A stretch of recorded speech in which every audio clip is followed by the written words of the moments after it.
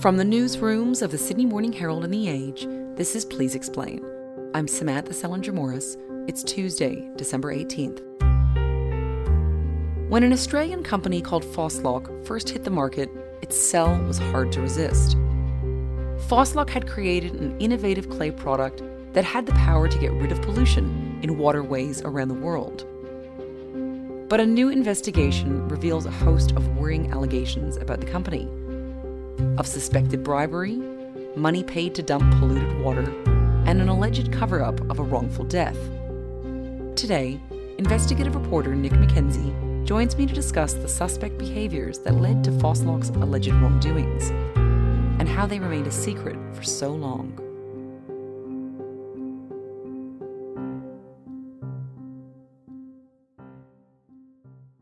So, Nick, this story has got it all: suspected fraud, alleged bribery, and the dashed hopes and dreams of thousands of Australian investors. So how did you come upon this story in the first place? This is an extraordinary business story and an alleged corruption story. And I first became aware of this company, Foslock, because there were some extraordinary announcements it put out to the stock exchange. Now, mostly when companies are facing internal strife, so allegations of wrongdoing or corporate criminality, there's very wishy-washy language put out to the stock exchange to investors. Yet in this case, now a couple of years back, the company's new managers said, we've got some shocking problems here. We've called in the federal police. We found alleged accounting fraud, alleged misappropriation of funds. So to have that strong language suggests that there was something even worse perhaps going on behind the scenes, which is why I started looking. Okay, that's interesting. So it made your ears prick up. And before we get into the years of alleged corporate wrongdoing, what exactly was Foslock actually selling? Tell me about this special clay product, which was designed by scientists at the CSIRO, which is, of course, our peak scientific research organization. That's right. It's actually an amazing product that the company, its full name was Foslock Environmental Technologies, PET was its name on the stock exchange. This special product, which is placed into waterways, classic thing would be a dam or a lake where there's pollution problems, and this special clay product sucks the pollution out of the water, traps it and sinks to the bottom of the waterway. And in places where there's been significant water pollution problems, and no greater place than perhaps China, all these waterways, lakes, dams, etc., what a great innovation to clean up these waterways. And Foslock's story as a company, its success story that it proselytised around the world was, we will make the world's waterways clean, and we'll make a hell of a lot of money doing so. Okay, that sounds amazing, just what the world needs. Because like you say, this clay product was meant to be incredible, and as you've just written in your story, it was meant to be simple to apply, with no adverse effects on fish, plant life, or humans. But you write that people in the company actually held some dark secrets that were hidden for a long time. So first, can you tell me about the allegedly shady deals and the suspected bribes? Well, when multinationals, Australian companies seek to cross borders, go international and start to build their business in high-risk markets such as China, and high risk because these are countries we know where there's corruption problems, where there's often kickbacks that are part of deals, where the government of the day intervene or are part of many business deals. So when companies go to these sorts of places like Foslock did, the risk of corruption is great. Now, when a company floats on the stock exchange, what they're trying to do, as well as to grow often at a really fast pace, they want to get investment, they want to get capital, they get investors. And China was a great market for Foslock to do that. The pressure was always going to be, though, to meet its revenue sales targets, to become the best next thing on the stock exchange, it would need to win all these contracts in China. And the pressure was on to do that.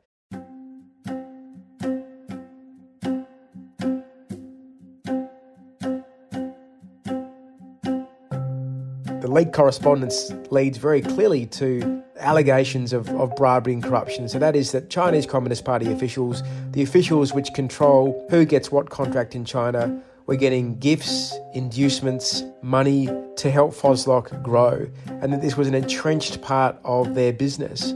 There was alleged bribery, alleged inducements from the small and poultry to the big. There was some officials from the Environment Protection Authority in China, the sort of environmental agency there, that Foslock needed to get on side, given the nature of its business, cleaning up waterways. So there was emails saying, let's get these officials who we need on side, who might be giving us a bit of trouble. Let's get them gift cards, wine, meals. Let's buy them with inducements to get them on side. But then to win the actual big multi-million-dollar contracts, what the emails reveal is, right, we need to be funneling kickbacks to certain government officials. We'll do that in the form of these commission payments. And what was happening was they would create false labour hire, so false contracts or invoicing for companies that didn't exist, for services that weren't never given. But that would allow the money to be taken from a FOSLOC, put into a bank account, which was actually linked to a middleman who was connected to a government official. And money was then siphoned through those means. And in return, a contract would be given to the company. And what are we talking about? We're talking about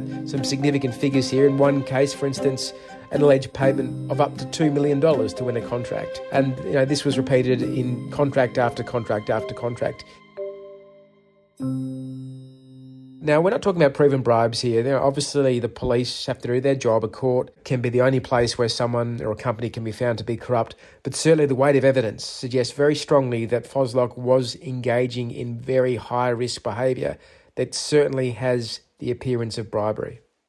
Okay, and your investigation has also revealed another dark secret that was hidden for a long time, and that was actually an unlawful death involving a FOSLOC worker and an alleged cover-up of that death. So what happened there? It's a really sort of grotty part of this company's business. In fact, there's two really grotty examples which spring to mind. The first involves an accident where a truck driver was driving a truck at a FOSLOC site in China, and that truck was only allowed to be used at that FOSLOC site. This fellow decides to leave the site and ploughs into a person on a motorbike, and there's a death. And suddenly there's a risk that FOSLOC itself will be criminally or civilly liable for this terrible accident, which has led to a Chinese person dying.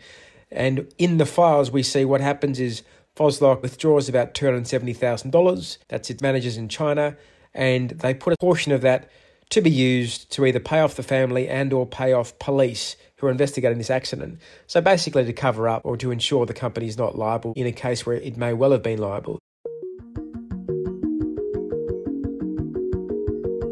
There's another really grotty example involving the company's misbehaviour though, and that's where they're paying public officials in China seemingly to dump dirty water, to discharge polluted water.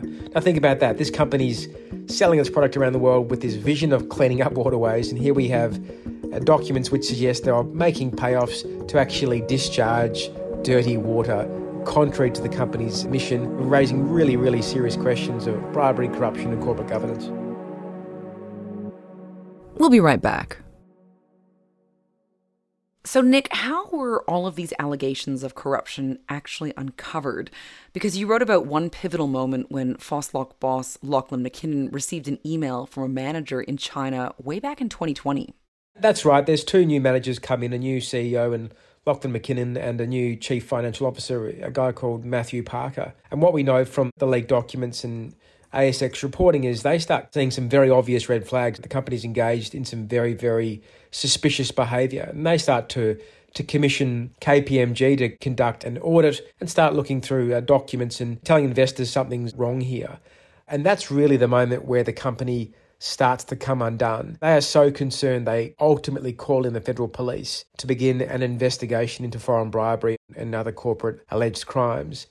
I get involved some time ago and I start to see what I'm sure McKinnon and Parker were also seeing, which is all these suspicious transactions, all these suspicious emails. And my conclusion is far starker than what's even the company's put out on the public record to date, which is that this company was systemically corrupt. There was an absolute acceptance of high-risk behaviour, and indeed its whole business in China, which was the core part of its international business in terms of a key revenue driver, seemed to have been founded on very high-risk business strategies which left the door open to bribery and corruption.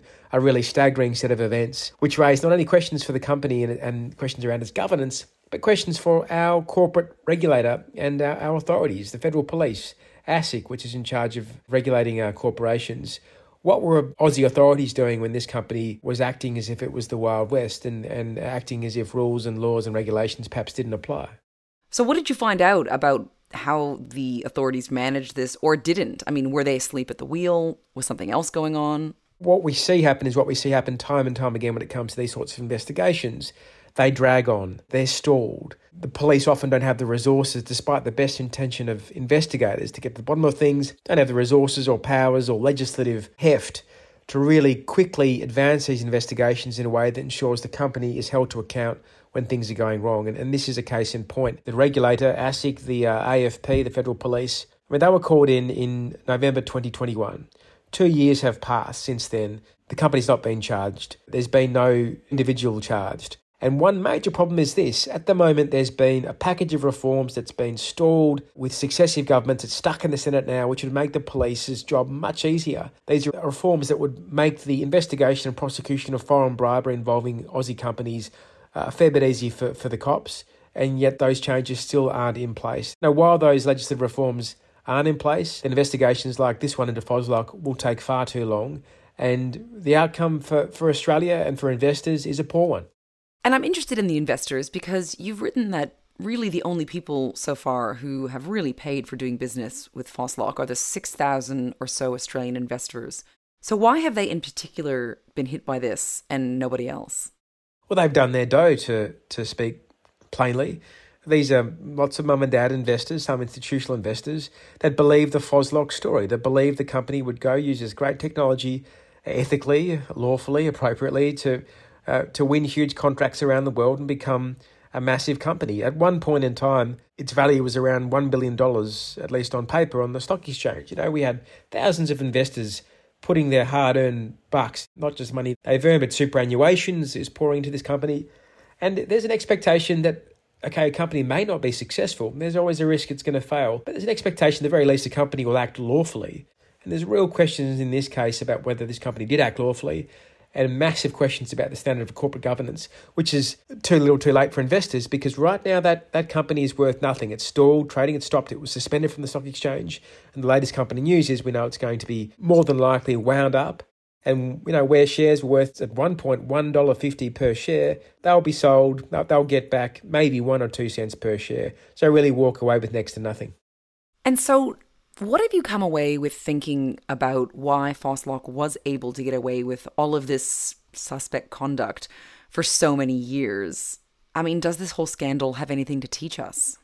Absolutely it does. Before I answer that, I should say there are some people who've got very rich from Foslock. Some senior directors, former directors, some senior executives sold out at the right time when those shares were worth $1.50, $1.40, $1.30, and they've walked away with millions of dollars. I think that's a serious point, because some of those who've profited, who've made a lot of money from this company, were responsible for its corporate governance. They're not the ones left with worthless investments at the end of the day. That's a really, really significant point that's worthy of further scrutiny.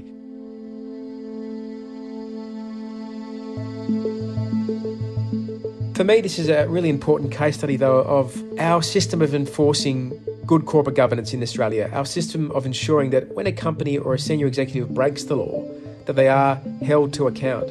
If somebody is caught stealing from a milk bar, they'll be charged, they might go to jail for 3 months. For petty criminals, they're more easily unstuck, and the law goes after them. Going after big companies, and they've got the best lawyers in town, is expensive. It's resource intensive. We need good laws to do so. And for many years in Australia, there's been a debate as to why our system of corporate crime enforcement isn't up to scratch. And it's quite interesting. It almost speaks to a larger irony, perhaps. We're a country that prides itself on equality. This suggests that perhaps we have a particular blindness towards white-collar criminals. Well, absolutely. I think it's a good place to be a white-collar criminal in Australia nowadays. Much more needs to be done to ensure that if you break the law at the top end of town, you are held to account. Australia also likes to go around our region talking about the need to fight corruption and saying we're a relatively clean country. Yet if we can't police our own companies that are doing the wrong thing, then what does that say about the way we really truly enforce our own corruption standards? And what does it say about our hypocrisy? We turn our nose down at overseas countries where corruption is a big problem, yet we're not doing enough to ensure that our own individuals, our own business people, our own companies are playing by the rules that we hope other countries play by as well. And it's simply not good enough. Thank you so much, Nick, for joining us. Thanks for having me. Today's episode of Please Explain was produced by Tammy Mills. Our executive producer is Ruby Schwartz. Please Explain is a production of The Age and the Sydney Morning Herald. If you enjoy the show and want more of our journalism, subscribe to our newspapers today. It's the best way to support what we do. Search The Age or smh.com.au/subscribe. I'm Samantha Selinger Morris. This is Please Explain. Thanks for listening.